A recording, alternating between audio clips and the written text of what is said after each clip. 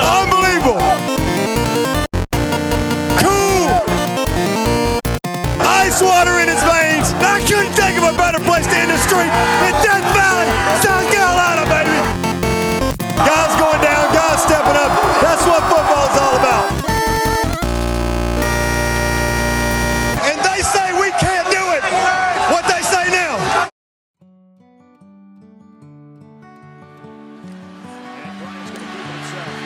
Spins off the tackle, stays on his feet, and hits the end zone.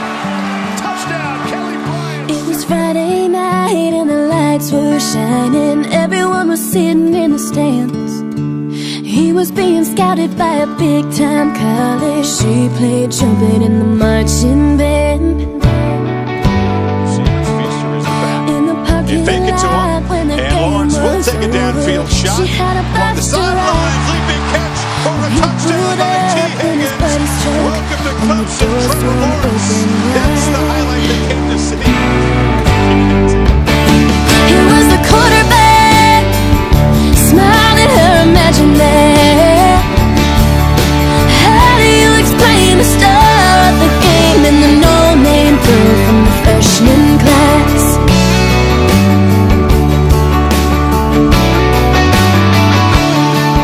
Hey folks, welcome back to the Clemson Podcast. It is Tuesday, August 28th. We are 4 days until kickoff in Death Valley of the 2018 college football season as the Clemson Tigers square off against Furman. Ben and Cody here with you today for part 2 of our position group breakdown. Following up on last episode's defensive position group preview, we are now going to hit on the offense, which includes, of course, the highly talked about quarterback battle. But first, Cody, again, we're 4 days until kickoff, brand new football season. How you feeling? I'm feeling great. I was texting my brother. Well, the Braves are doing really well, so we're happy about that. Don't start off talking about the Braves. Well, as good as they're doing, as well as they're doing, I'm really, really darn excited about Clemson football. I tell you what, it has been pretty convenient over the past few years not having the Braves be anywhere near sniffing the playoffs because I could turn my attention away from Major League Baseball as soon as college football starts and not to get distracted by it. Yeah, not to bore everyone with baseball, but yeah, I mean, there's a little seesaw. Now, hopefully, Clemson will stay where they are, and the Braves will kind of ascend. They'll continue their ascent. Okay, let me ask you this: World Series Game 7 conflicts with Braves are in it. It conflicts with a Clemson game, let's say against a Florida State. What are you watching? Oh, if it's a World Series game like Game 7, definitely Braves. Only one TV. You're going to turn it to the Braves? Actually, because every game is more or less a playoff in college football, especially when the stakes are that high. But Again, against a good Florida State team. I mean, we have multiple screens all over the place in 2018. So I'm going to have both games on. That's not part of this scenario. I think a better question is, what if both of those games on, and two of your good friends will say Sam and Katie are getting married on that same day? Do I go to their wedding? And the answer is no. Well, I mean, that's what they would get for scheduling their wedding. That's their fault. Yeah, on a FSU game day. But they didn't do that. They didn't do that this year. They did it on the bye week, so we will be in Clemson for the bye week this year for Sam and Katie's wedding. Sam, of course, one of our co-podcasters here. And then I will be returning next week, it looks like, for the NC State game, so that works out pretty well. But yeah, a ton of excitement here regarding this 2018 season. Cody, tell me a little bit more. Like, what makes this year different going into this year than previous years past?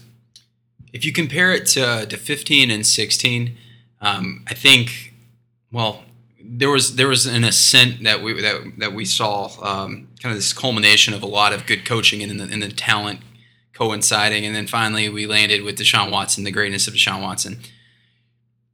There was a little bit more volatility back then, though, because it seemed like there was high upside talent, but there was a little bit more imbalance throughout the roster. This year, what makes it so great, not only to having the returning seniors that we've grown so fond of, like Christian Wilkins and Cleveland Farrell and Austin Bryant, Mitch Hyatt, but also you have, through and throughout the roster, you have just way more talent that you feel really confident about.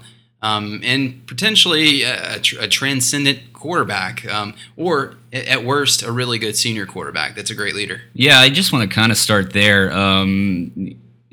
With Trevor Lawrence coming in, with Deshaun Watson, when he came in back in 2014 for his first year, we were told that he was going to be a generational quarterback, but I don't think Clemson fans knew what that meant. I don't think Clemson fans knew what that looked like because we hadn't really experienced something like that.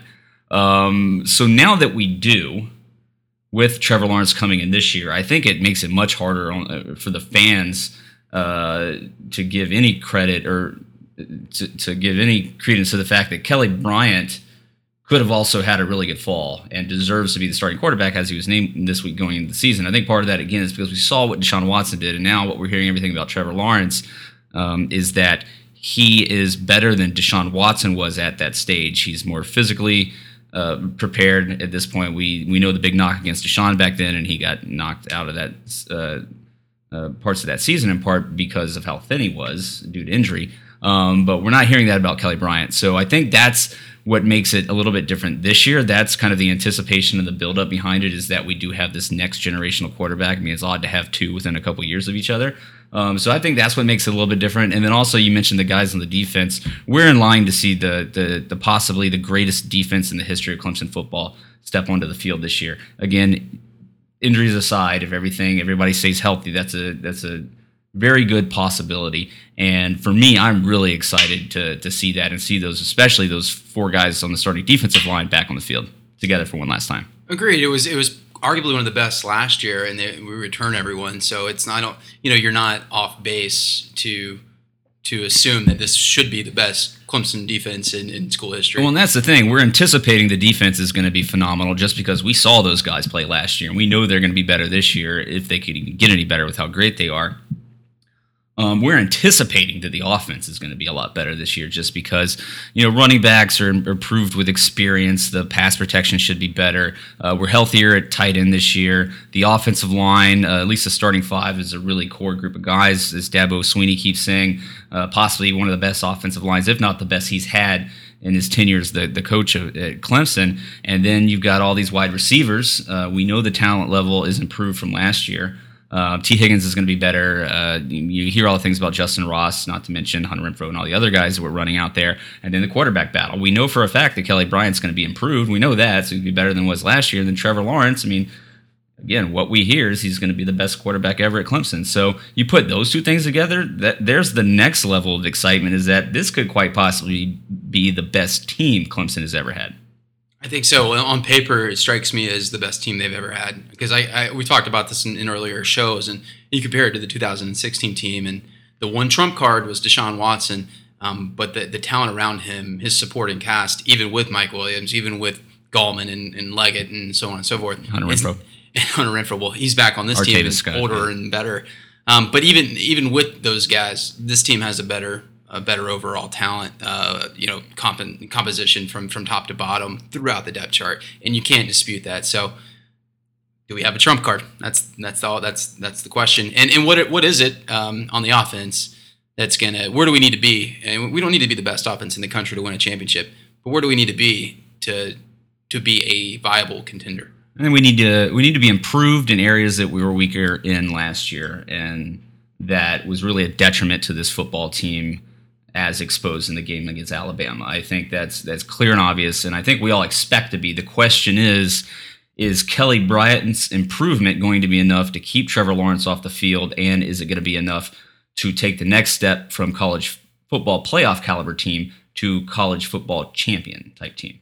Okay, but as we all know, games aren't won on paper, so we're going to have to see how this season unfolds this year. Again, we're going to jump into the position group previews for the offense in this episode. We did the defense in the last episode. So before we get to the offense, Cody, the depth chart for the team leading into the Furman game did come out this week after we did our last show. Was there anything on there that stood out to you on the defensive side of the ball? The offense we're going to get into, so we're not going to talk about that right now, but what stood out to you on the defense? Very little. The only thing that caught my eye was at cornerback, and this is super minor, but LeAnthony Williams. You could call this a good thing and a bad thing. A good thing that Mario Goodrich, true freshman, has already jumped him on the depth chart, and maybe a bad thing for LeAnthony Williams as a second-year player, as a redshirt freshman. But I mean, it's not an indictment on him as much as maybe Mario Goodrich's overall talent. But I was expecting that to be more of a, what it strikes me as is it's more of a, what would you say, a 4-person rotation at corner. Right. Because they're not going to put a true freshman that just arrived during the summer over a guy that's returning unless he really earned it, or unless the other guy just isn't quite up to speed. And this is, it strikes me as one of the guys isn't quite up to speed. Yeah, and I think the thing that Mario Goodrich, the advantage that he's going to have over Lee Anthony Williams is not necessarily the inch in height that he has, it's the 15 pounds.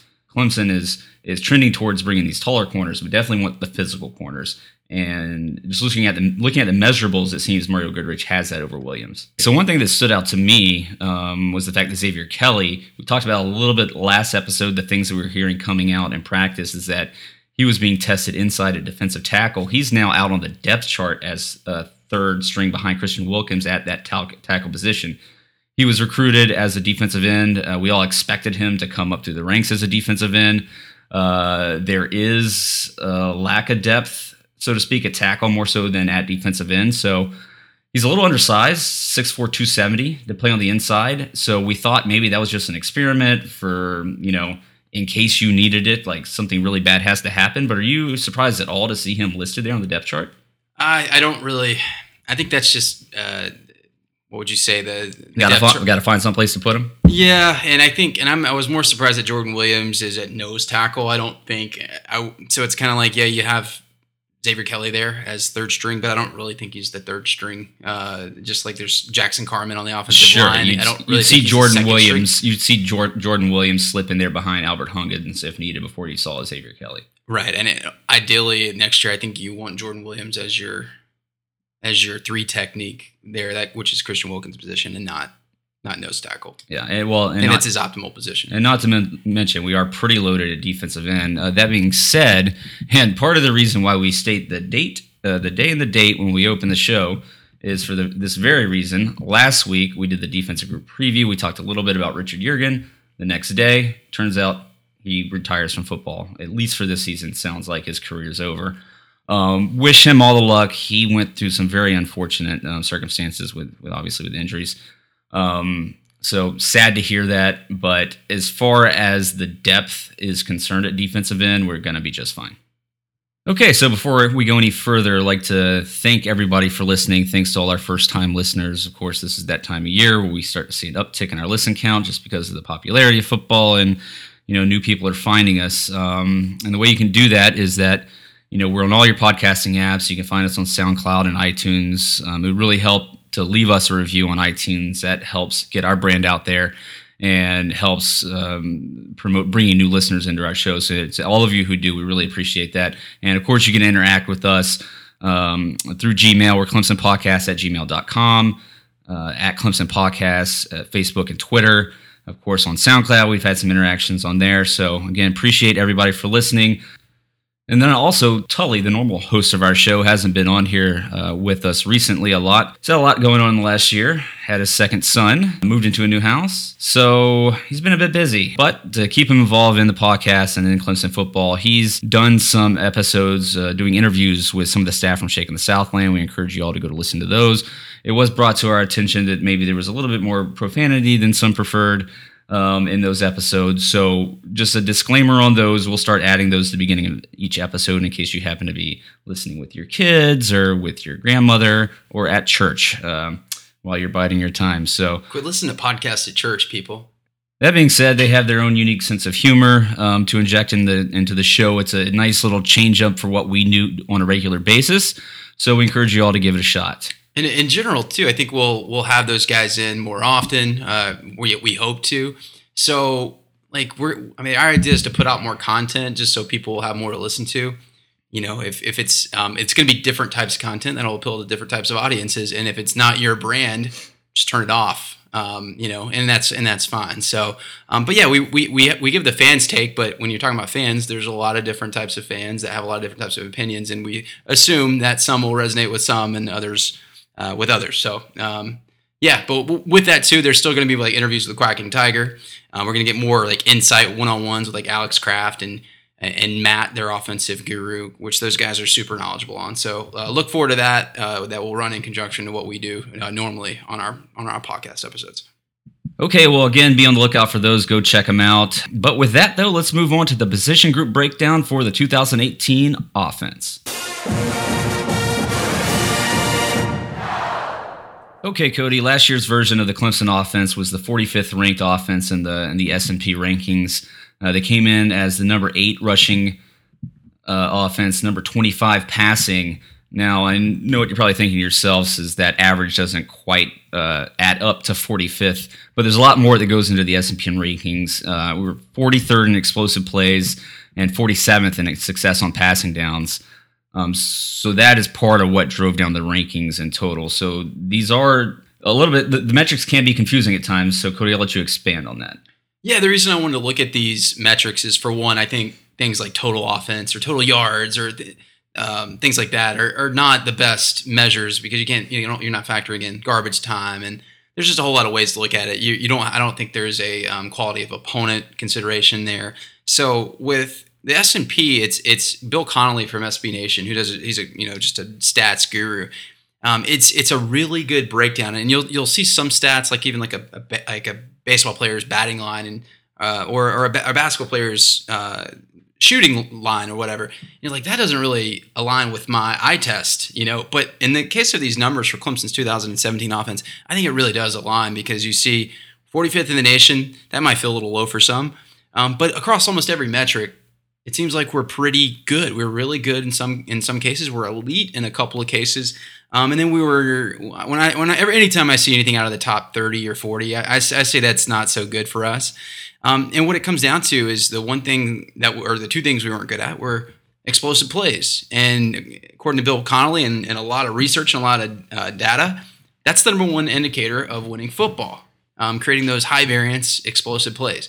And you think back to, we were talking about it before recording, you think back to like Deshaun Watson, he threw for a lot of interceptions his junior year, and our turnover margin in 17 was much lower. But you just see the value, because that 17 or 16 offense was so much better. How can that be explained? Well, pretty easily. It's through those high variance explosive plays. Yeah, well, the Clemson offense in 2016 had 45 passing touchdowns compared to 17 from last year. So I think we're zeroing in on what we really already know, is that the passing game was definitely not up to par last year compared to that 2016 offense. While they did outrush them by 24 yards a game, it was 99 yards less from the passing game. So I think that is all supported by the metrics and the numbers and the metrics that we're seeing. And that points directly to that we need an improved passing game this year. And I think that's no surprise to anybody.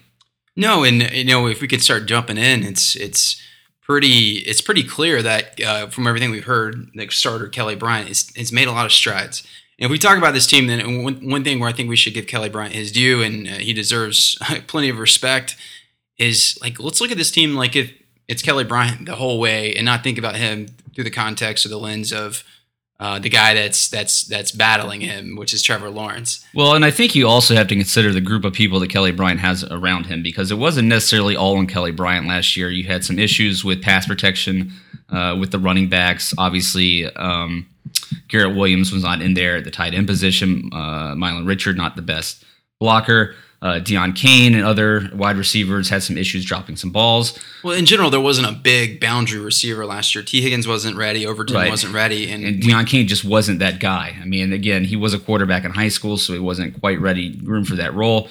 But what this team does have is 9 returning starters on the offense coming back this year, or guys who had started at some point, but 17 total impact players. A lot of that is due to the incredible depth we have at the wide receiver position, but 17 guys that made an impact of some sort last year coming back on this team this year, and that throw into that 4 possible impact freshmen.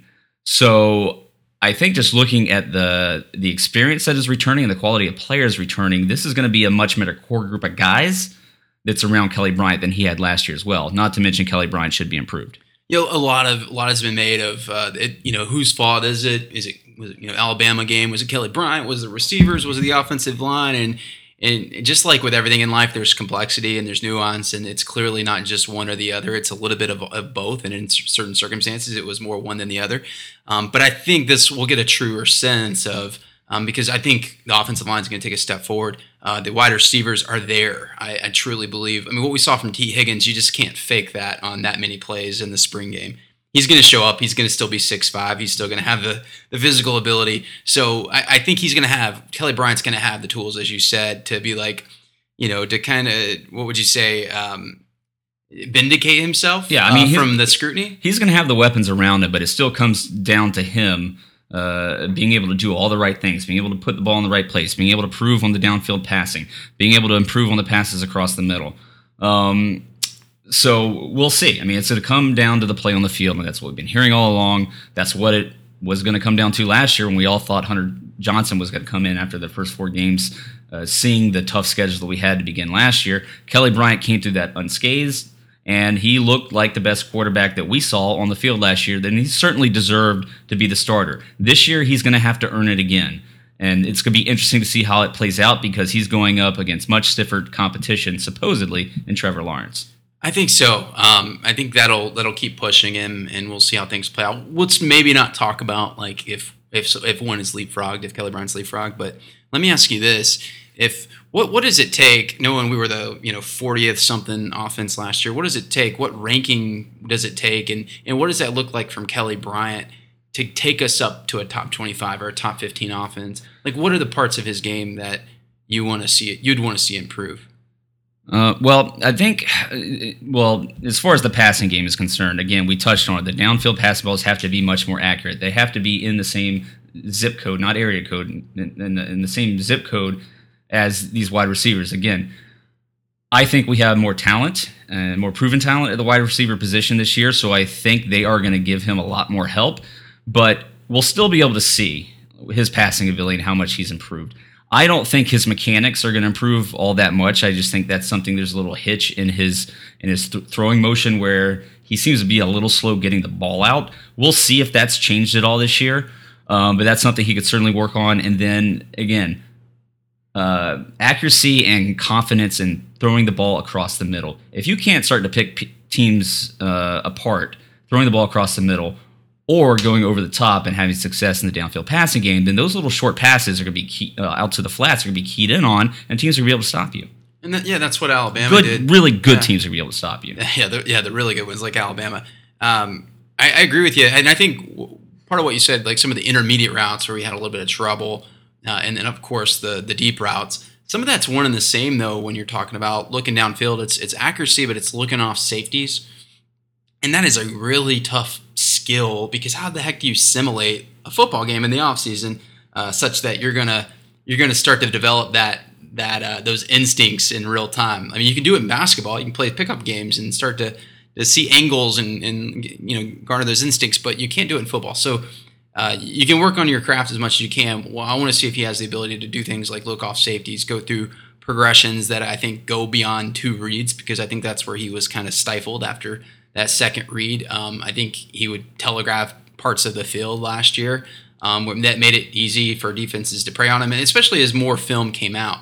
The things that like he was really good with though were like those like slant routes. He was accurate on the shorter to intermediate routes. I agree with you. The kind of the elongated delivery. That's something he might not improve on, but the accuracy was a little bit off last year at times. You got to get the ball to Amari Rodgers in stride, and he can get you some yardage. Yeah, absolutely. So that's a fundamental part of our offense, and I expect those things to be cleaned up. I expect those things to be a little bit more crisp.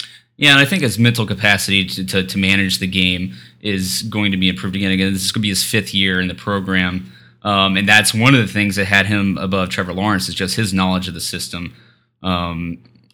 So again, but that comes with his seniority. Of course, he should have that over Trevor Lawrence. So we'll see. It's going to be interesting to see how it plays out. I think if you're a true Clemson fan, Kelly Bryant has been named the starter. You need to root for him to be as successful as he can be.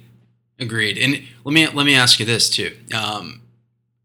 We'll call it 70-30. He relied on 70% legs, and this is completely arbitrary. 70% legs last year, maybe 30% arm or arm talent passing game. I'd like to see that closer to 50-50 and maybe not see the reverse of 70-30. I don't know that he can get there, but I think he has to be there in order for us to really improve as an offense. Well, so a couple things there. One thing that he was really good at was being a game manager and not turning over the ball. So with that, part of that is on those deep balls, playing it safe, overthrowing guys. They were constantly overthrown. They weren't underthrown a lot, setting up easy picks for opposing defensive backs. But he also had a tendency to pull the ball down and run early a lot. And that goes into the kind of that 70-30 run pass number that you just stated there. So that's one of the metrics that I would look to be different, at least get down to like 60-40, maybe 50-50, is that his presence and decision-making in the pocket, that's something that definitely needs to improve. Yeah, and when things kind of break down, or right. For one, have composure, but don't just start running. And that's his first instinct, probably, because he's a better runner than he is a passer. Yeah, and I would say too. He is a capable runner, and he's sufficiently fast, but he's lights out in the red zone. He's good there. So I would consider like running is we say that as bundled into one, like it's bundled into one word, but we don't really mean that. Like when it comes to like zone reads and reading the defensive end and knowing whether to hand the ball to the running back or to take it yourself, or on jet sweeps. So you have Amari Rodgers in motion. Do you give it to him? Do you give it to Etienne? He was really good at that. I expect him to improve even more there. And that's where you allow Tony Elliott to be more of like have his imprint more on the offense, because I really think he came into his own last year. Kelly Bryant becomes more of an extension of his play calling. Doesn't mean that he's the best option at quarterback.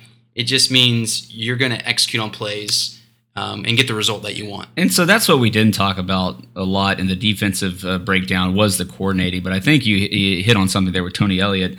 I think a lot of that really had to do with the limitations that Kelly Bryant had last year, but it'd be interesting to see if there is some creative play calling this year combined with Kelly Bryant's improvement and where that takes us.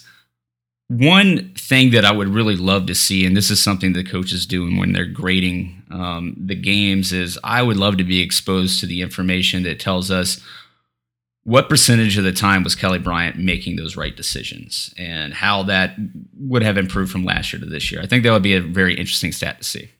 Yeah. It'd help us understand it better because the coaches have more exposure to that. Obviously, they're the ones doing the grading. So they have this knowledge, kind of like the stats from the scrimmages that have come out now from the spring and the fall that really has put Kelly Bryant ahead of everybody. We didn't know that until I think it just came out today. I know Tim Barrett tweeted it earlier. Dabo mentioned that in his Furman press conference earlier today. So that's information we don't get. So without that information, some of this is speculation. Yeah, I suppose we could look at it on film. Ain't nobody got time for that. And we can get a decent sense of that. And I think the decisions are made in real time, which is why we could deduce those decisions or grade those decisions. But I think ultimately you could see him developing, I think, I don't want to say a mastery of the offense, but I think he really got comfortable in the system. One thing that we saw from him last year was his body breaking down. So that's the other part. Sure, you don't want him to rely on the legs because it limits your offense, or you don't want him to rely too much on his legs because it hurts your offense. But you also don't want him taking so many hits. I think we see on average, or maybe a little bit upwards of 20 carries per game. And that's really high. Your body just can't. It's like being in a car wreck every game. Your body is traumatized, and what's going to happen in that Syracuse games? That's bound to happen. At some point, you're going to get injured. So, and we saw, it was the injury going into that game that led him to being injured again. He was very hesitant in running, and then he was getting way too beat up, should have been pulled earlier. Right, and if you think about it, like it's likely someone may say it's likely that he'll get injured. I would say it's unlikely that he doesn't get injured if he stays to 20 runs per game, and then we do have a viable backup, but and I was just about to get to that, so. Let's talk about the backups. I think the coaching staff is probably a lot more confident in the backups this year than they were last year. I think so. And we saw Zerrick Cooper, and he's gonna have a long way to go, but we saw his game, and he wasn't doing such a great job with Jacksonville State. And Hunter Johnson, we know he'll be good in time, and Zerrick Cooper as well. But there wasn't anyone really pushing Kelly Bryant on the depth chart last year. Yeah, Tucker Israel not really a factor. Chase Bryce was redshirting. There were 5 scholarship quarterbacks. We were 5 or 6. We were 5 scholarship quarterbacks on the team last year. 3 of those guys have left. We're down to 3 scholarship quarterbacks in Bryant, Lawrence, and Bryce. So injuries become more of a factor. There's more of a concern, but not really until you have 2 guys go down, maybe, because if Kelly Bryant goes down, and of course we don't want that to happen, then you're looking at Trevor Lawrence. So let's start to talk about Trevor Lawrence here, because I think people are probably wondering why it's taken us 30 minutes to get to him. Trevor Lawrence, again, we've mentioned all the hype around him coming into this season. The average fan probably wants him starting at quarterback game 1, and a lot of them will point to the Deshaun Watson, Cole Stout situation back in 2015. But this is different. Cole Stout didn't lead the team to a college football playoff. I don't think the anyone. previous year. I think no one's making that argument. I don't think anyone's making. Have you been on message boards? They have. People are making that argument. It's similar, but no one knows that. You said the average Clemson fan is rooting for Trevor Lawrence, or it wants Trevor Lawrence to take over, and the rest are liars. I'm not calling anybody a liar. I just did. So why are you calling people liars? Because people are lying if they don't think. I mean, because he just oozes with talent, and we know, like you talked about earlier in the episode, Deshaun Watson set that mark. We know what it looks like. We know how it can transcend kind of your weaknesses on your team. Not that we have a whole lot on the offense. We know why we want Trevor Lawrence to be up there, and by all accounts, and the coaches. Oh, we want to see his greatness. They've hyped him up to us, so of course we want to see his greatness. They said he's ahead of Deshaun Watson up to this point, and that is high praise, without a doubt. But all I'm saying, and maybe my percentages are wrong about who wants Trevor Lawrence to be starting, but the argument that's made, we'll look back to Deshaun Watson, the Cole Stout situation. I'm just saying this is a completely different situation. Kelly Bryant is a much different, more talented, more advanced quarterback than Cole Stout was. Absolutely, yeah. So let's move away from talking about, I guess, comparing apples to apples, Kelly Bryant and Trevor Lawrence, and why one should be starting over the other, because, again, until we get into the games, we're not actually going to know. But let's talk about Trevor Lawrence himself, what we expect out of him this year. And part of the thing, all the more reason to start playing your backups a lot is, A, we're going to be up big in games this year. I'm sorry, that's no surprise. We're not going to be an apologist about this. Clemson's going to be really good. The schedule is not tough at all. Kelly Bryant won games by a larger percentage of points than Deshaun Watson the previous year. So again, that's only going to be better this year. So keeping Kelly Bryant healthy, part of that is maybe getting your backups a little bit earlier and often, especially if you trust them. Trevor Lawrence is a guy this coaching staff is going to trust. If Kelly Bryant wasn't on the team right now, Trevor Lawrence would be the starter hands down. I think so. I don't think it would be an argument. What does he bring from a skill set standpoint? Well, he does have the arm talent.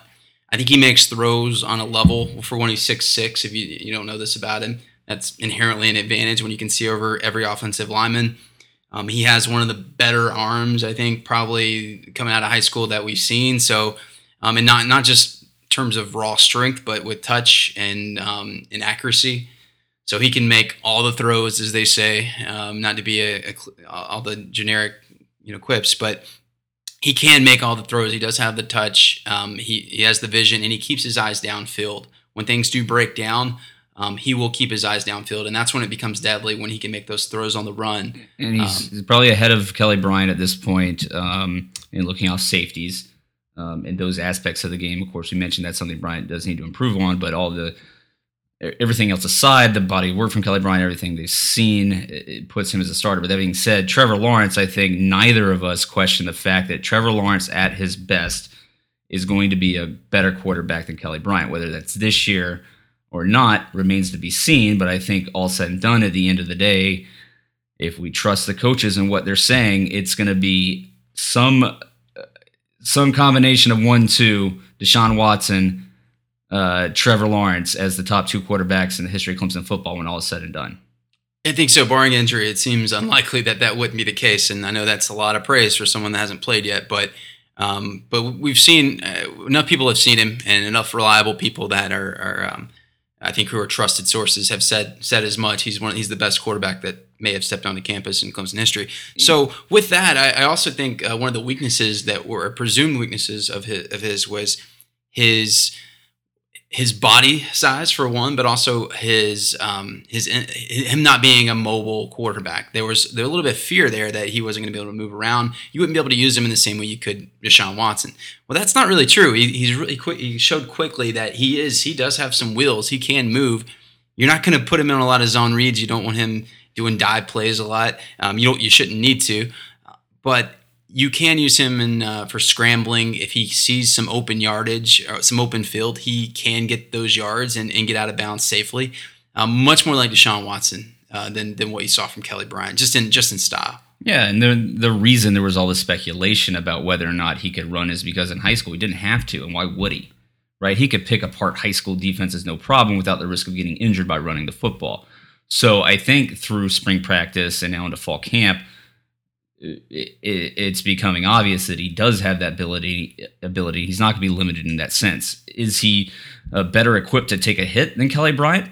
Probably not. But Kelly Bryant's a big dude. Will he get there in a couple of years? Well, he's only 10 pounds less than Kelly Bryant at this point, and he came in to camp more bulked up than he was in the spring, so that's positive. Yeah, and I think you'll also see. Just from being Kelly Bryant played in a wing tee, so that's another part of like his development that you have to take into account. Whereas Trevor Lawrence has been doing this in I imagine more of a pro style or even spread offense in high school, I believe. He's going to be really comfortable in the pocket. He's going to sense things. And so from a standpoint of like self-preservation, which Deshaun Watson, freshman year aside, I think Trevor Lawrence will have some of those same instincts of knowing when the pocket's collapsing, knowing where his outlet is, where his safety valve is, or knowing when it's a good time just to throw it out of bounds. Yeah, so I think a mistake that we made last year here is we were trying to predict at what point in the season Kelly Bryant was going to lose the job. And I don't want to do that this year because, honestly, we don't know. We don't know how much he has improved, and we don't know how good Trevor Lawrence is going to be because we haven't seen either of them on the field this year against competition. So it's something that's going to play out. We're not going to put a number on. It's like, by the 5th game of the season, Trevor Lawrence is going to be the starting quarterback for Clemson. We don't know that. What we can say is that from what we saw from Kelly Bryant last year, he does have a long ways to go to be a quarterback for this Clemson team who can lead them to a national championship. Exactly. It's a good way to put it, and maybe another like positive spin is that they have complementary skill sets in a way where you do get those red zone situations. Deshaun Watson had a little bit of trouble in 16 in red zone situations. We weren't highly efficient or effective there, the national championship game aside. So Kelly Bryant was elite at that last year, and that's something with having the viable running threat, the willing runner. So you're going to use both of them. Like I said earlier, if you run Kelly Bryant out every game for the entire game and he's running 20 times a game, he's going to get injured. It's going to happen. The conversely, you would say Trevor Lawrence is, if he's playing a full game, he's probably going to take some hits too that could lead to injury. So ideally you want some combination of both from a skill set, from a health standpoint. Well, so that brings us to Chase Bryce, QB number 3. Under the radar guy, unheralded. The coaches have done nothing but speak good things about him this year. They've said time and time again that it's not a quarterback battle between 2 guys. It's a quarterback battle between 3 guys. I think a little bit of that is obviously coach speak, but I don't think they're overselling Chase Bryce. Chase Bryce came out of high school as a highly rated 4-star quarterback, and he's not going to, again, injury aside, he's not going to take over this year, but I look into his future. Kelly Bryant's gone after this year. Trevor Lawrence is going to be here for 3 years tops if he doesn't get injured. That puts us at a point where Chase Bryce is your number 2 backup for at least the next 2 years, and then in his 5th year, redshirt senior year, this could be your starter, the starting quarterback for the Clemson football team. You're looking a long ways down the line. I don't know how things will shake out, but we'll just say that he's good. He's got talent. And that's what I'm trying to point out, is that don't get blinded by the incumbent Kelly Bryant, the talent of Trevor Lawrence. Like, Chase Bryce is a really good quarterback. He did not shy away from signing in the same class after Hunter Johnson signed. He believes in himself. And, I mean, he's a quality guy. You could throw him out there this year, and this is not hyperbole. I think you could throw him out there this year. Clemson will win a lot of football games. And not just because everybody else around him is so great. It's because of how good he is and is going to be. I think so, and I think from what we've heard, like you said, he's really competitive.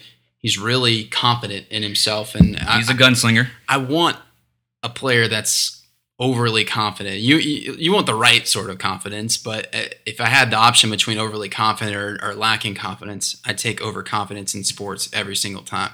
And I think that's what he's going to give you. But more than that, yeah, he's competitive. He's talented, really good arm. He'll make some throws that we'll say that Kelly Bryant probably can't make. He'll also do some stupid things, and I think he's still learning to play the position at the collegiate level. So more of a developmental curve. But if worse came to worse, and he's the guy you're rolling with, there's worse options for sure.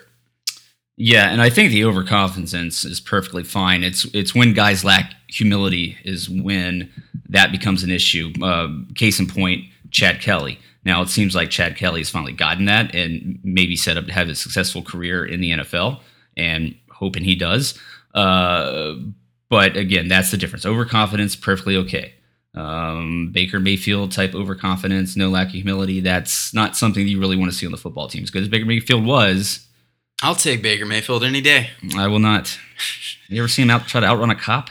Yeah, well, I don't questionable morals that aside, but no, I think he's the perfect. Like he straddles that line of overconfidence, and I think he can hone it in. Maybe he loses his composure a little bit, but anyhow, that's all I was going for. Well, right, and I think the bottom line is here talking between. We know how good of a leader Kelly Bryant is.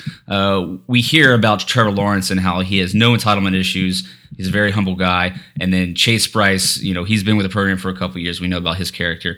So the positive, again, coming out about all three of these guys is I think that them being a leader is not something that we would question. I think so. Also, like their talent. That helps. Okay, so that wraps it up for the quarterbacks. Thank God we only have 3 of them on the roster. Otherwise, this episode would go to about 2 hours long. But let's go ahead and move on to the running backs. Okay, so a familiar cast of running backs returning this year. 3 guys that we all know are pretty solid options, very talented, and all with different stories. Travis Etienne listed as one on the depth chart right now. We saw the brilliance of his flashy play last year, and him just be able to pop onto the scene and wow us all. That 81-yard rush against Louisville last year was really his breakout game. And you saw him continue on and put up big plays throughout the season. Got worn down a little bit at the end of the year. But that being said, really excited to see him back this year. Then you got Adam Choice, a guy who he's in his 5th year. He suffered injury setbacks, but came in as a really talented 4-star running back that had a really high upside. What we're hearing is he's the healthiest he's ever been. He's trimmed down a little bit, but still has that bulk that's going to help him be a big bruising runner.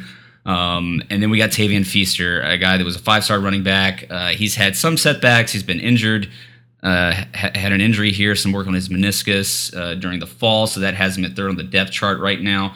But still, we know the talent he has. He is trimmed down a little bit. Expect him to be a sleeker version of Tavian Feaster. But bottom line is top 3. That's a good stable of horses right there.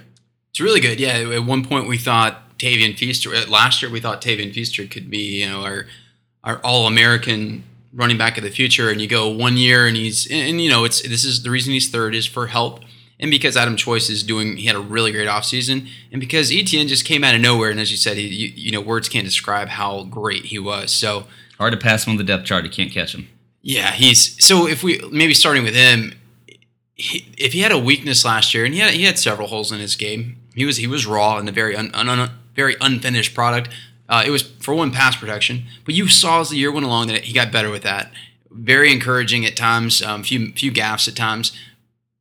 By all reports, that's improved. Well, in the Alabama game, he was responsible for a few turnovers, just with missed blocking assignments. Sure. So, by all accounts, that's improved. Maybe it's not the best part of this running back core as a whole.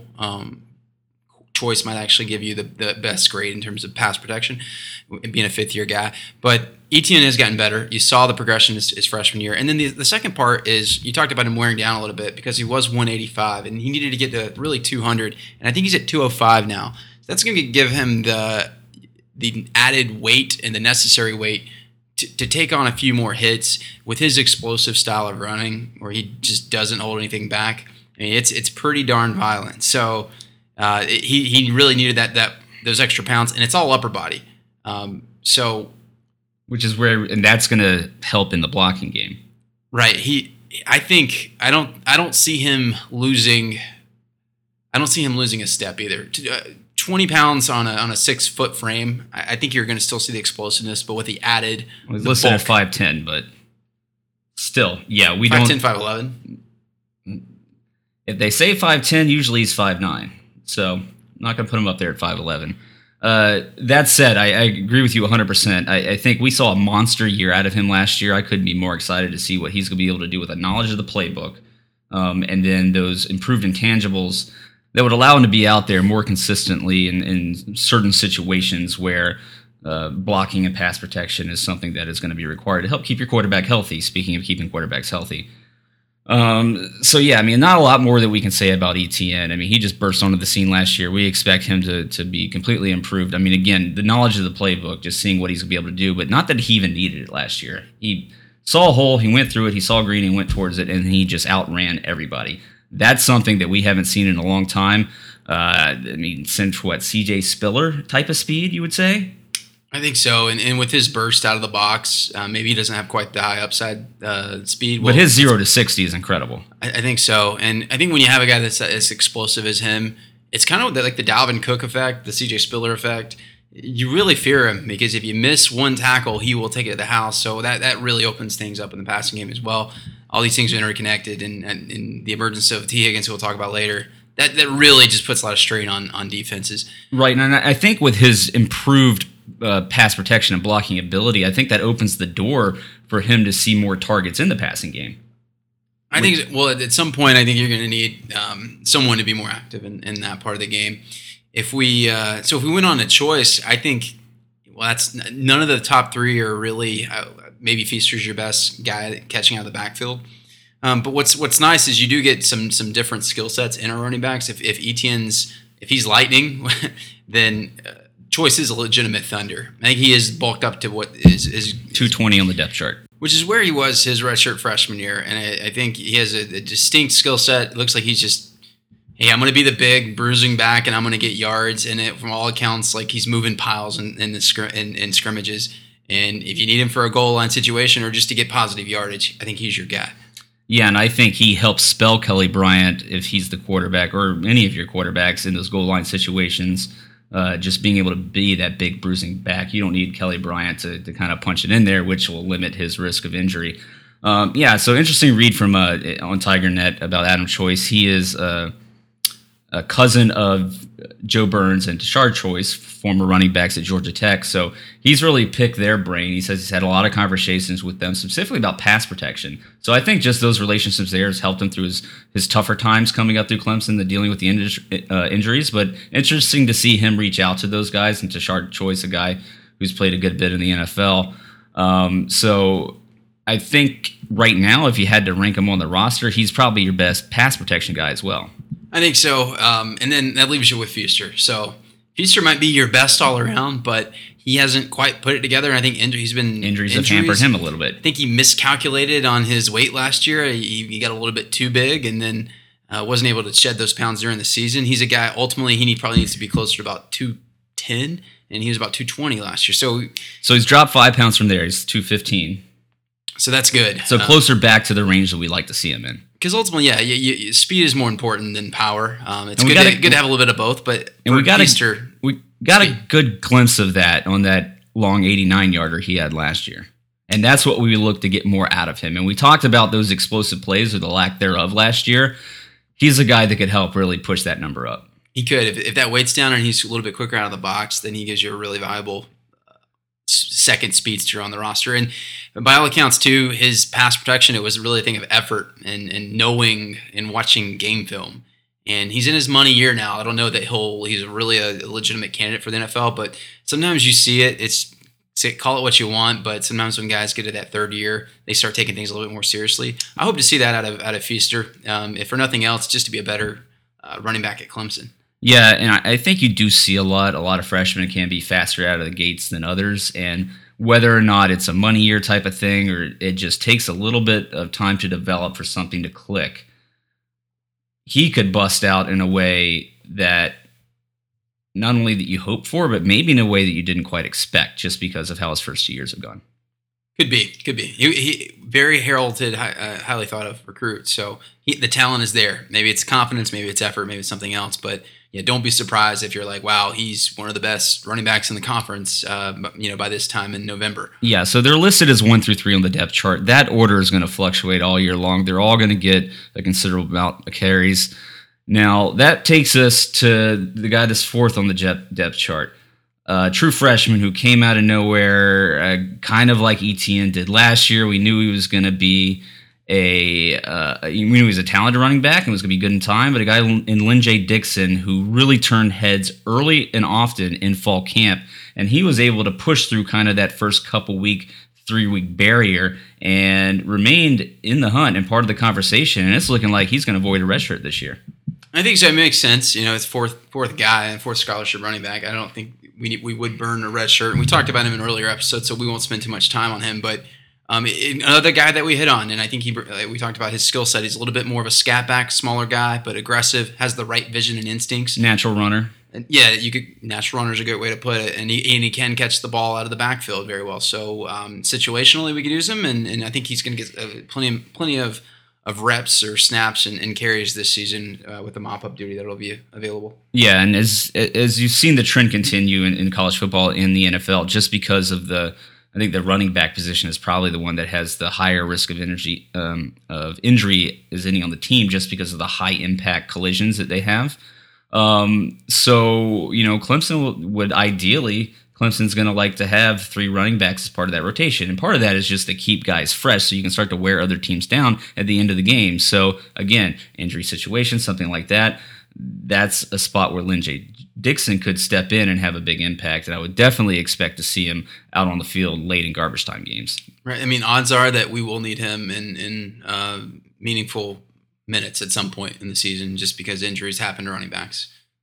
It's more likely to happen than not likely. Well, he's not a bad backup to have down there to spell somebody if needed. So that wraps it up for the running backs. Let's move on to the talented wide receiver core. All right, so Clemson is called wide receiver U for a reason. A little bit of dip last year, but that wasn't for lack of talent. But coming into this year, an even increased talent load. You've got guys like T. Higgins that came in and played a good bit as a true freshman last year. Same thing with Amari Rogers. Expect them to be much improved this year, and especially with all the talent that they have. But top to bottom, I think there's 9 guys on this team, as there was last year, that will see definite playing time this year and can make impacts in different ways. I think so. Don't know where you want to start. Maybe we could just go by the 2 position, or we could start at the 9. I don't know.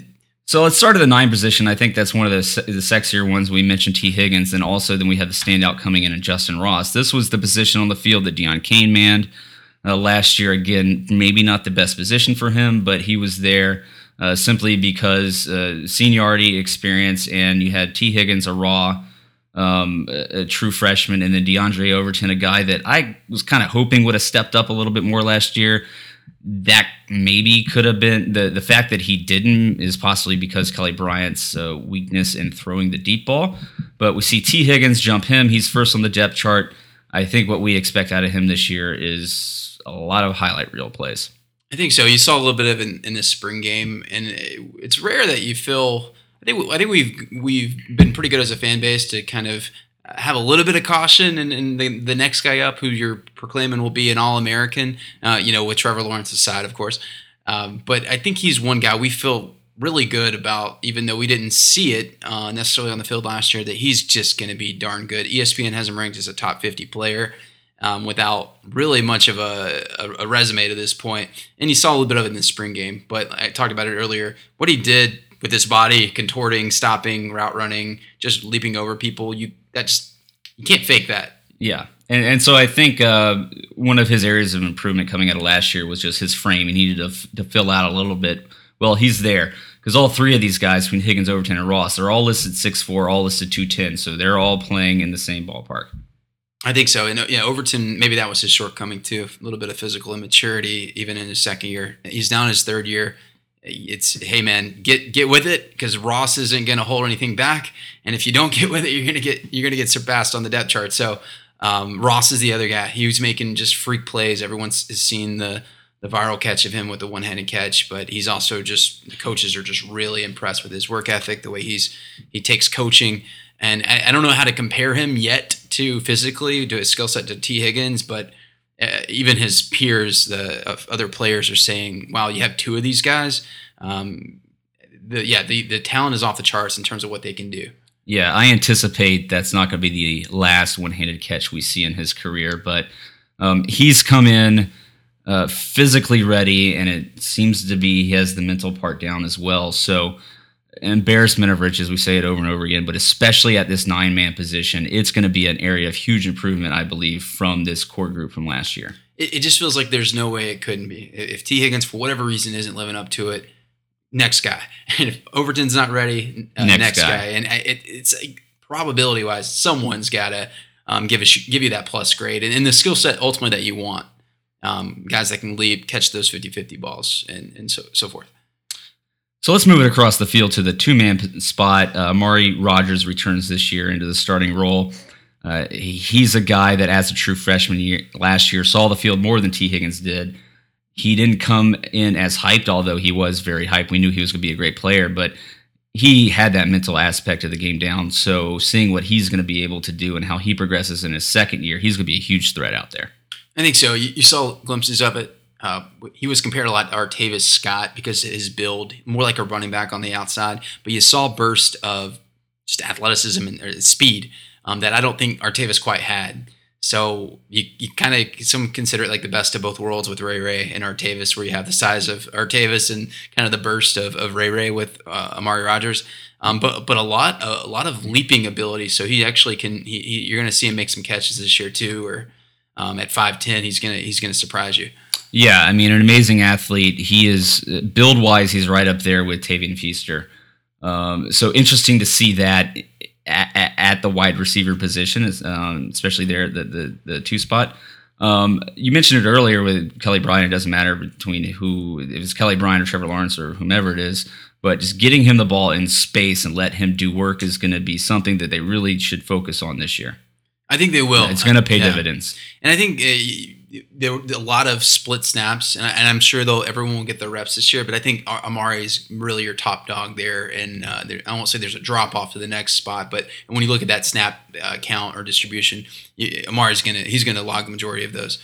Yeah, so the next back down, Cornell Powell, the junior veteran coming into his third year, is sitting there in that 2 spot. So he's been kind of lost in the weeds there, just with all the talent that there is on this football team. We expect him to carve out more of a niche in the return game this year, but he's going to be given the opportunity to see the field. So it's going to come down to what he does with those opportunities that determines how much he does see it on the field as a wide receiver. Yeah, just a classic case of what was a top 50 player overall in high school, vying for 5-star status.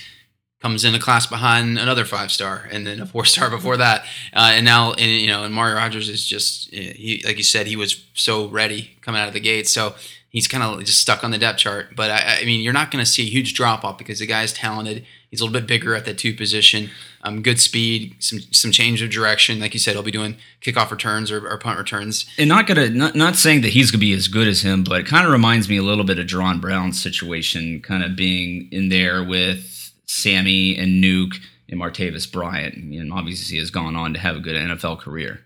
Yeah, I mean he's no slouch. In this case, he's getting buried behind a couple of those guys, but yeah, he would have been a key part of that rotation, whereas he's having trouble logging snaps in this rotation.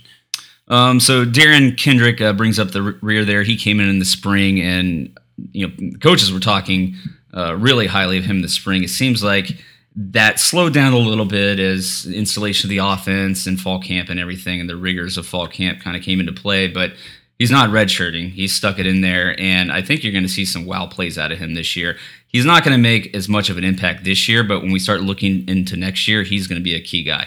Yeah, he'll be a guy that you'll look in mop-up duty, and he'll make one guy move on a screen pass, and he'll take it 60 yards to the house, and you'll be like, who was that guy? and he'll make his name known really quickly because he does have kind of that Sammy Watkins gear about him, and he has a bigger frame at the 2 position that we haven't really seen. Yeah, So, and it turns heads when coaches start throwing out that Sammy Watkins name. yeah, and it's not That means something. physically they do look a little similar. Sammy Watkins, he's my number 1 at wide receiver, but this he's also a 5-star and supremely talented. So aside from the mental aspect and the installation, it seems to, like you said, he hit a wall. Physically, he's right there with everyone else. Yeah, so Nuke's my number 1. We'll argue that later. I thought Hunter Renfrow was your number 1. Pass players.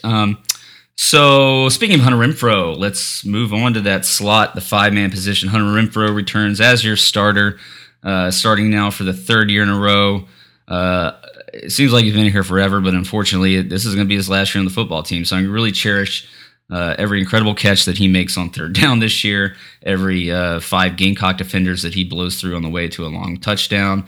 What more can you say about this guy?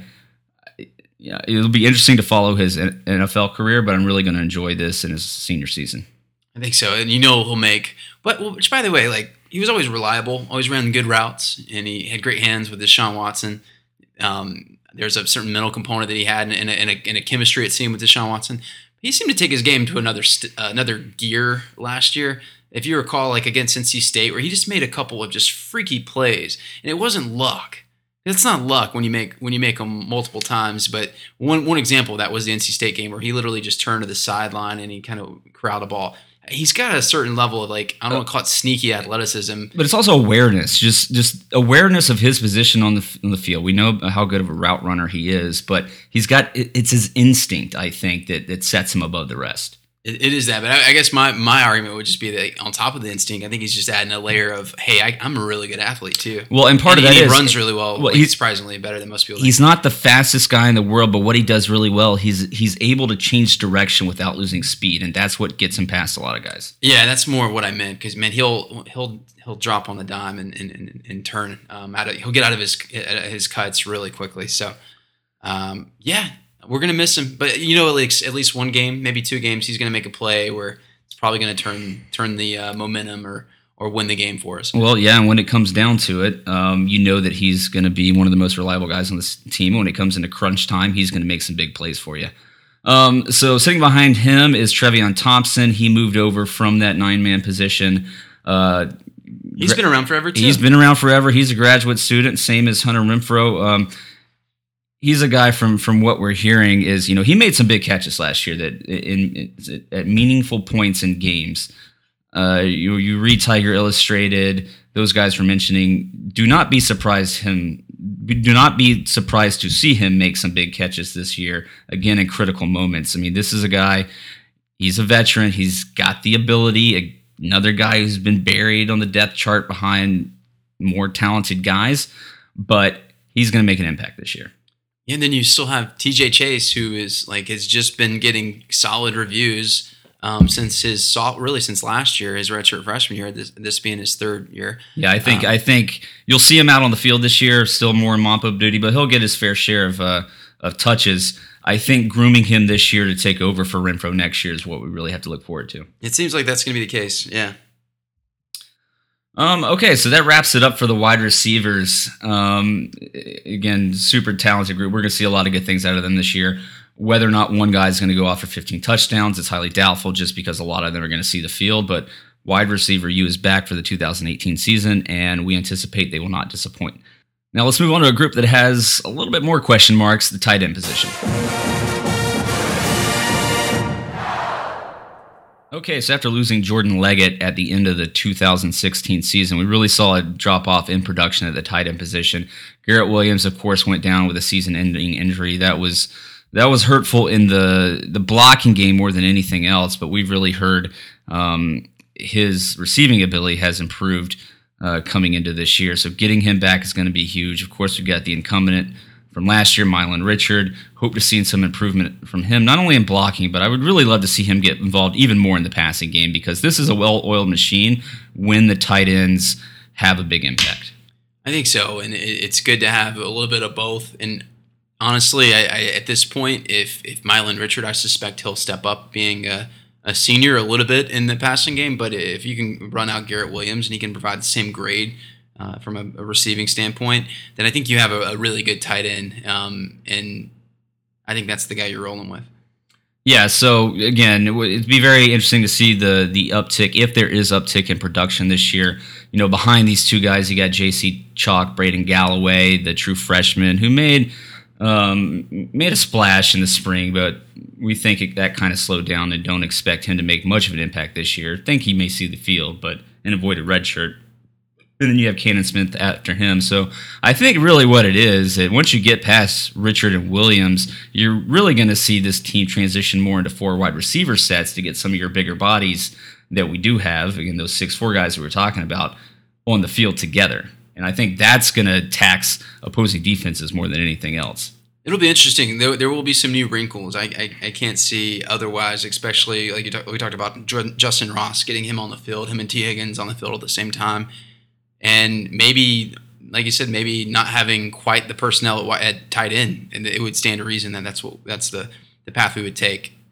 So do you anticipate that the tight ends are going to have more of an impact, let's say, than did last year? A significant impact, something that you see as part of the package in the passing game more often than not than you see a 4 wide receiver set with these bigger guys? I'm going to say no. Actually, I'm not going to be surprised if we don't put up prolific or rip-roaring numbers at tight end. I would expect more of the same. I think where you're going to see the biggest jump is a receiver, and then as long as we can block better, and I think you're going to get that with Williams and Williams pushing Richard. Yeah, so I'm really interested to see. We know what Garrett Williams can do in the blocking game. We've seen that on the field before. I will be interested to see his involvement in the passing game if that actually becomes a factor this year. I think so. Well, yeah, it's tough to say. It can be used at certain times, but probably not as. It's not like Leggett or Dwayne Allen is a fundamental part of your offense. No, I think what you're going to see is these guys' impact is going to come more often. They'll get their occasional catches, but I think goal line situations, short yardage situations, that's where, especially a guy like Garrett Williams, you're going to really see his value. I think so. Well, we'll see how it plays out this year with this group. Clemson had several years there of NFL caliber tight ends. We didn't see that last year with these guys coming down the road.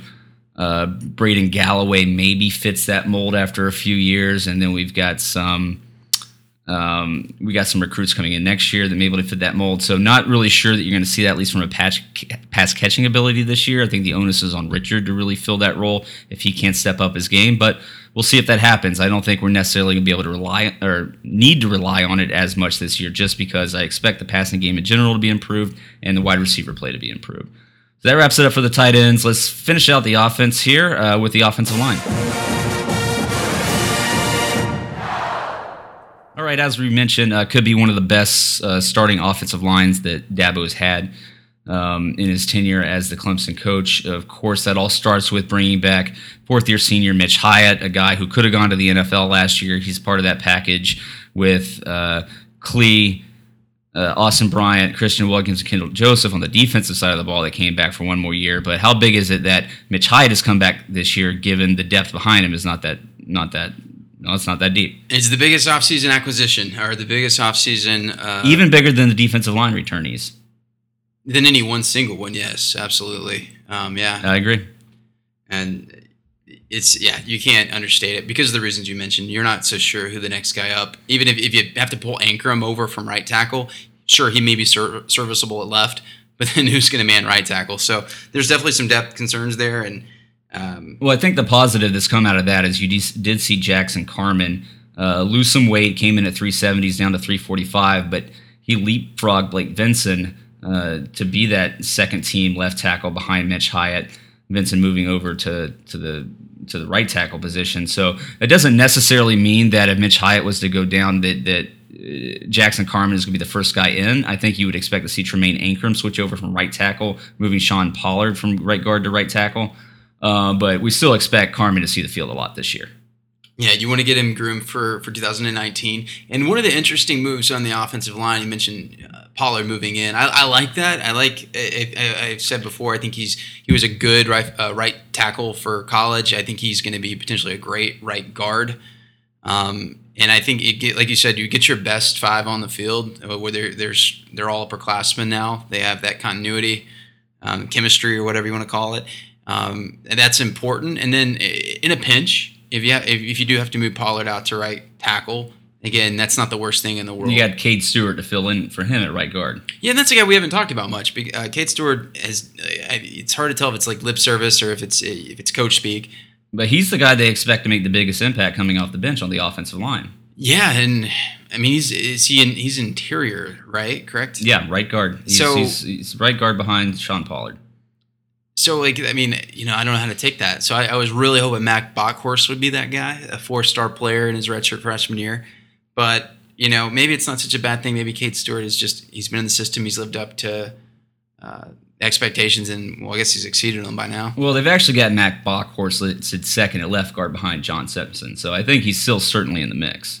Okay, so I think initially they were touting Bockhorst as the right guard. But so it seems like there's going to be doing shuffling. And Gage Cervinka, surprisingly, I think he's more of like the 4th or 5th option, whereas we anticipated him to be maybe the backup, at least at center. Well, he's definitely the backup center. So that's the anticipation there. Again, there's been a lot of shuffling on this offensive line. This is probably... Well, let me rephrase that. It sounded like Basinelli might move over to a guard spot and then Cervinka. Moving Cervinka But that doesn't sound like it's the case. It seems like Stewart and Bockhorst have come along enough to where... That's how they're going to play it. Yeah, so I think this is probably the position groups on the offense there was the most shuffling coming out of the spring. So I think we're going to have to see things played out this year. It's just not as clear just seeing how much things is moving. I think the starting 5 is certainly locked in. We expect Carman to have a huge impact next year. He's going to have to. He's going to have to move into that starting left tackle role. But the starting 5, without a doubt, are going to be solid. I think so, and then you probably don't have as much depth as you would like, and ultimately what will determine the success of this offensive line, I believe, will be depth. One injury, and you're really tested here, and we'll figure out what they're made of. But from 1 to 5, or maybe you could say 1 to 6 or 7, it's a really good offensive line. Yeah, I mean, again, guys with Pollard and Ingram, this is their 3rd year. They've played heavily both their first 2 years in the program, of course, starting last year. So great experience there. On the right side, we know what we have on the left side. And speaking, we didn't talk much about John Simpson, but John Simpson, I think, looking up and down this roster, and I mentioned it before, that he has the best chance to be probably the better NFL prospect out of any lineman currently on the team. Jackson Carman not included because we haven't really seen him play yet.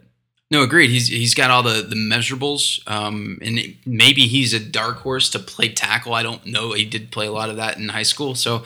But that guy, that type of athlete as your left guard. I think last year he suffered from some mental lapses, but that's going to happen for backups. It's really a different position. It's unlike any other on the team where you're working with the guys beside you. And now that he's had those first team reps, I don't suspect that'll be a downgrade, given and Taylor Hearn was no slouch last year. Yeah, I think that speaks a lot. You're right. The continuity is important, and I think that matters more on the offensive line than it does on any other position group on the field. Absolutely. Well, again, starting 5 looks great for the offensive line. A lot of questions at those backup positions, a lot of talent there, and we do expect some guys, again, like Matt Bockhorst, Cade Stewart, to pull through at some point this year. It'll be interesting to see some of these other guys. Chandler Reeves backing up Anchorman at right tackle. Again, mentioned Vincent. He's dropped a little bit. See what he does. Then you got Noah DeHond, the redshirt freshman. Probably still has a lot more growing into his body. This guy's 6'7", 310. Probably going to take him some more time to get used to the nuances of playing offensive line, so not expected to have much of an impact this year, but look for him to do so down the road.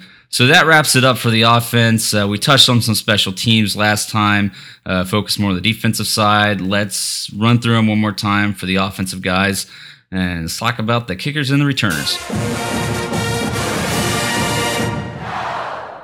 Okay, Cody. So at kickoff and punt return, we got Amari Rogers first team as punt returner. You got Cornell Powell actually in there, which has ETN. At kickoff return, expect to see Lynn J. Dixon. That could be a place where he kind of carves out a niche for himself this year. We won't talk about each individual position, so to speak, but how much do you expect the return game to have an impact on this team this year? For me personally, I don't think it really starts to matter until we start playing stiffer competition and field position matters.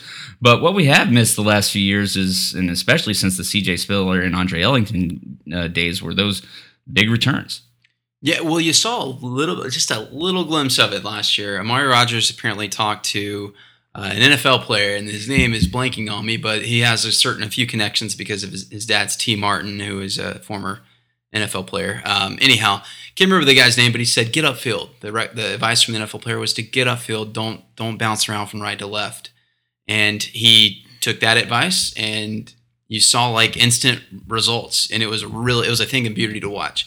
If he can incorporate that into his game in terms of the return game, then I want to watch that all season, and it could have a great impact on the team. Maybe it doesn't win us a game in the regular season. I hope that our games don't come down to that, but in the playoffs, that could be a huge momentum shift or game swing. T. Martin, more well known for his time at Tennessee than he was in his limited playing time in the NFL. But that being said, he's out there on the coaching staff on USC, so certainly a great, good football mind there, and somebody that Amari Rogers is a good role model for him to look up to, getting all the nuances of the game. And I think that has really played itself out in how early he's been able to make an impact on this team at multiple positions.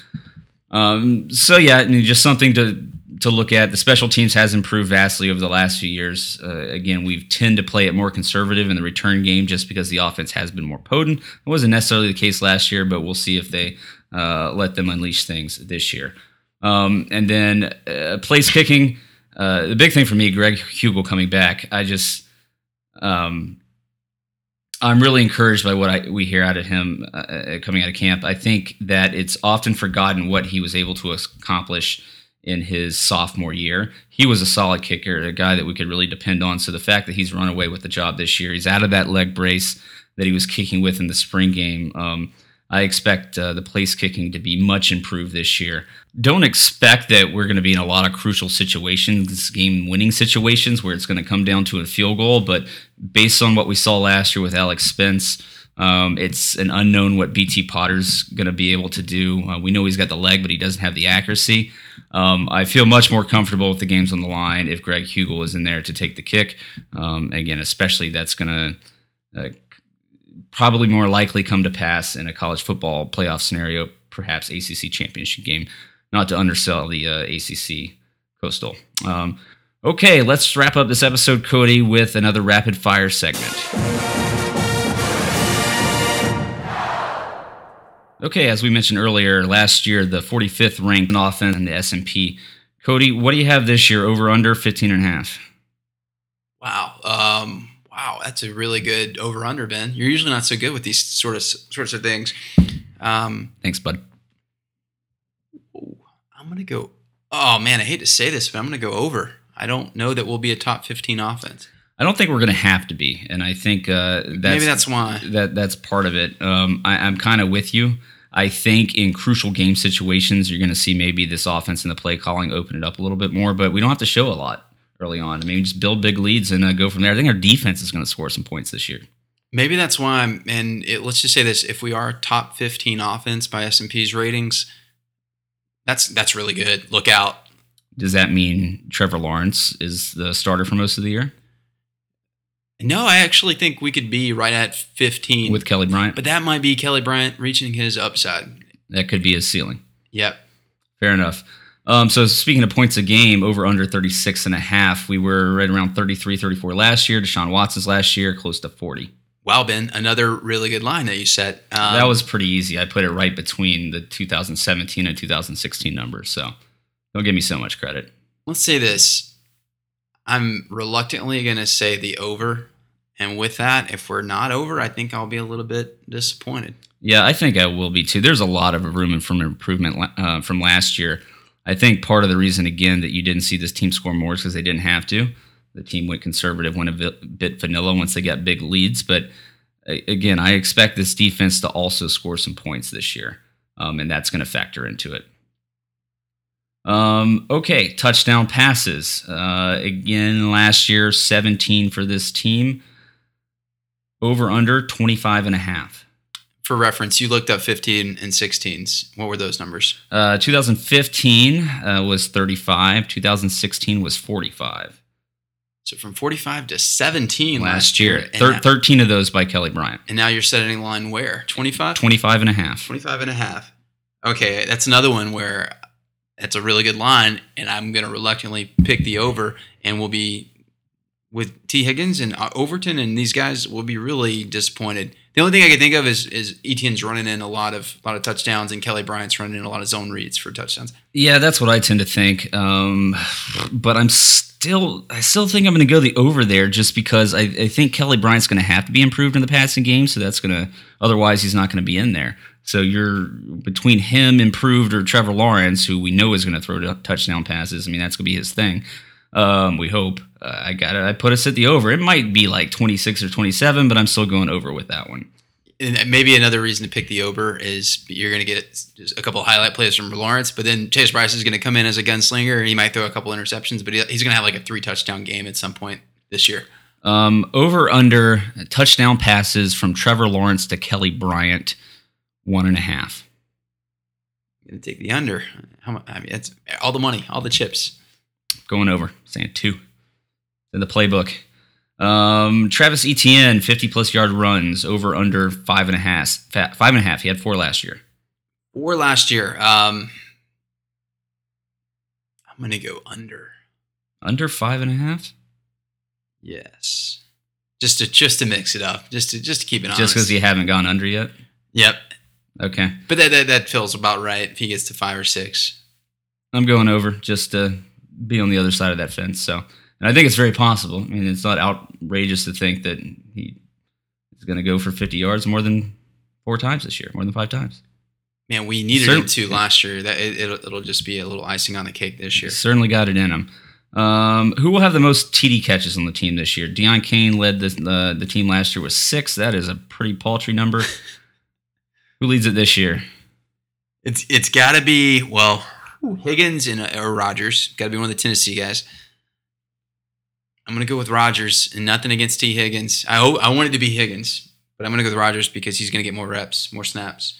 And I think Ross is going to get some. He's going to mix into that, and then as well as Overton. So you went Higgins? Rodgers. Oh, you went Rodgers. I don't even think I wouldn't be surprised if Higgins isn't number 2. Oh, he's going to have to be Rodgers. Oh, if he isn't number 2. Because the others are going to chop into his. Hunter Renfrow will. Hunter Renfrow might There'll be other guys in the 9-man position. Yeah, I think I tend to agree with you on that. I think Amari Rodgers is a guy that there's not I think the separation between him and Cornell Powell may be a little bit more than there are at other position groups on the field. So I think Amari Rodgers is a good pick there. Okay, let's wrap it up here. Speaking of Hunter Renfrow, national championship winning touchdown catches, over under 1/2. We're going to win it in the third quarter. So under. Bold. I say we win it on a touchdown throw to him. I think that's the go-ahead touchdown, and it doesn't matter what we score after that. I'm going 1. Wait a minute, who's him? Hunter Renfrow. Okay. Ended on a high note. Okay, folks. Well, thanks for... Who's throwing the pass? Wait. Ooh. Who's throwing the pass? In the third quarter... Chase Bryce. Damn, that was gonna be mine. That's the hipster pick. Okay, I'll take Ben Batson. Then. That's the cop-out pick. How about Hunter Renfrow throws it to himself, because I believe he's 5th on the depth chart at quarterback. There we go. That wraps it up. That's your position group preview breakdown for the 2018 football season.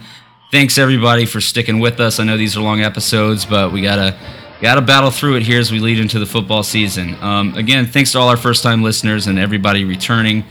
Again, you can interact with us on Gmail at clemsonpodcast@gmail.com, at Clemson Podcast on Facebook and Twitter. And then, of course, interact with us on SoundCloud, and leave us an iTunes review if you got the time.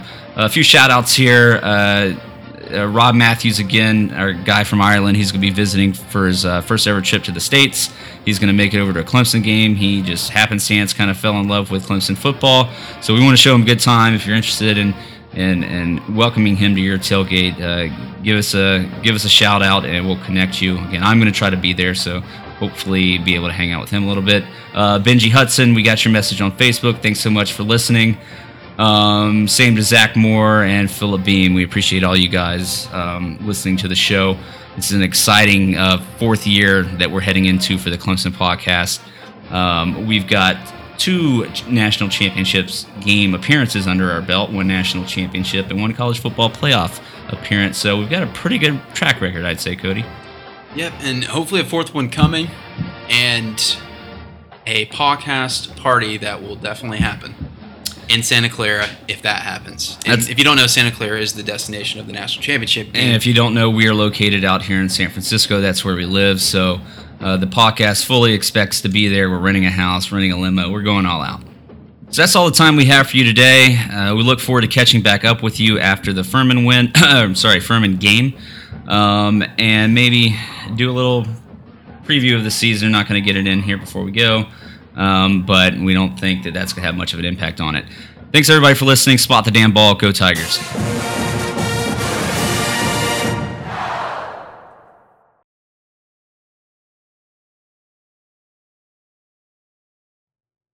Hey, folks. Welcome back to the Clemson podcast. It is Tuesday, August 20th. Hey, folks. Welcome back to the Clemson podcast. It is Tuesday, August 28th, and we are 4 days until kickoff. And Ben and Cody here. Ben and Cody here with you today. Ben and Cody here with you today for part 2 of our. Stop laughing. Ben and Cody here with you today for part 2 of our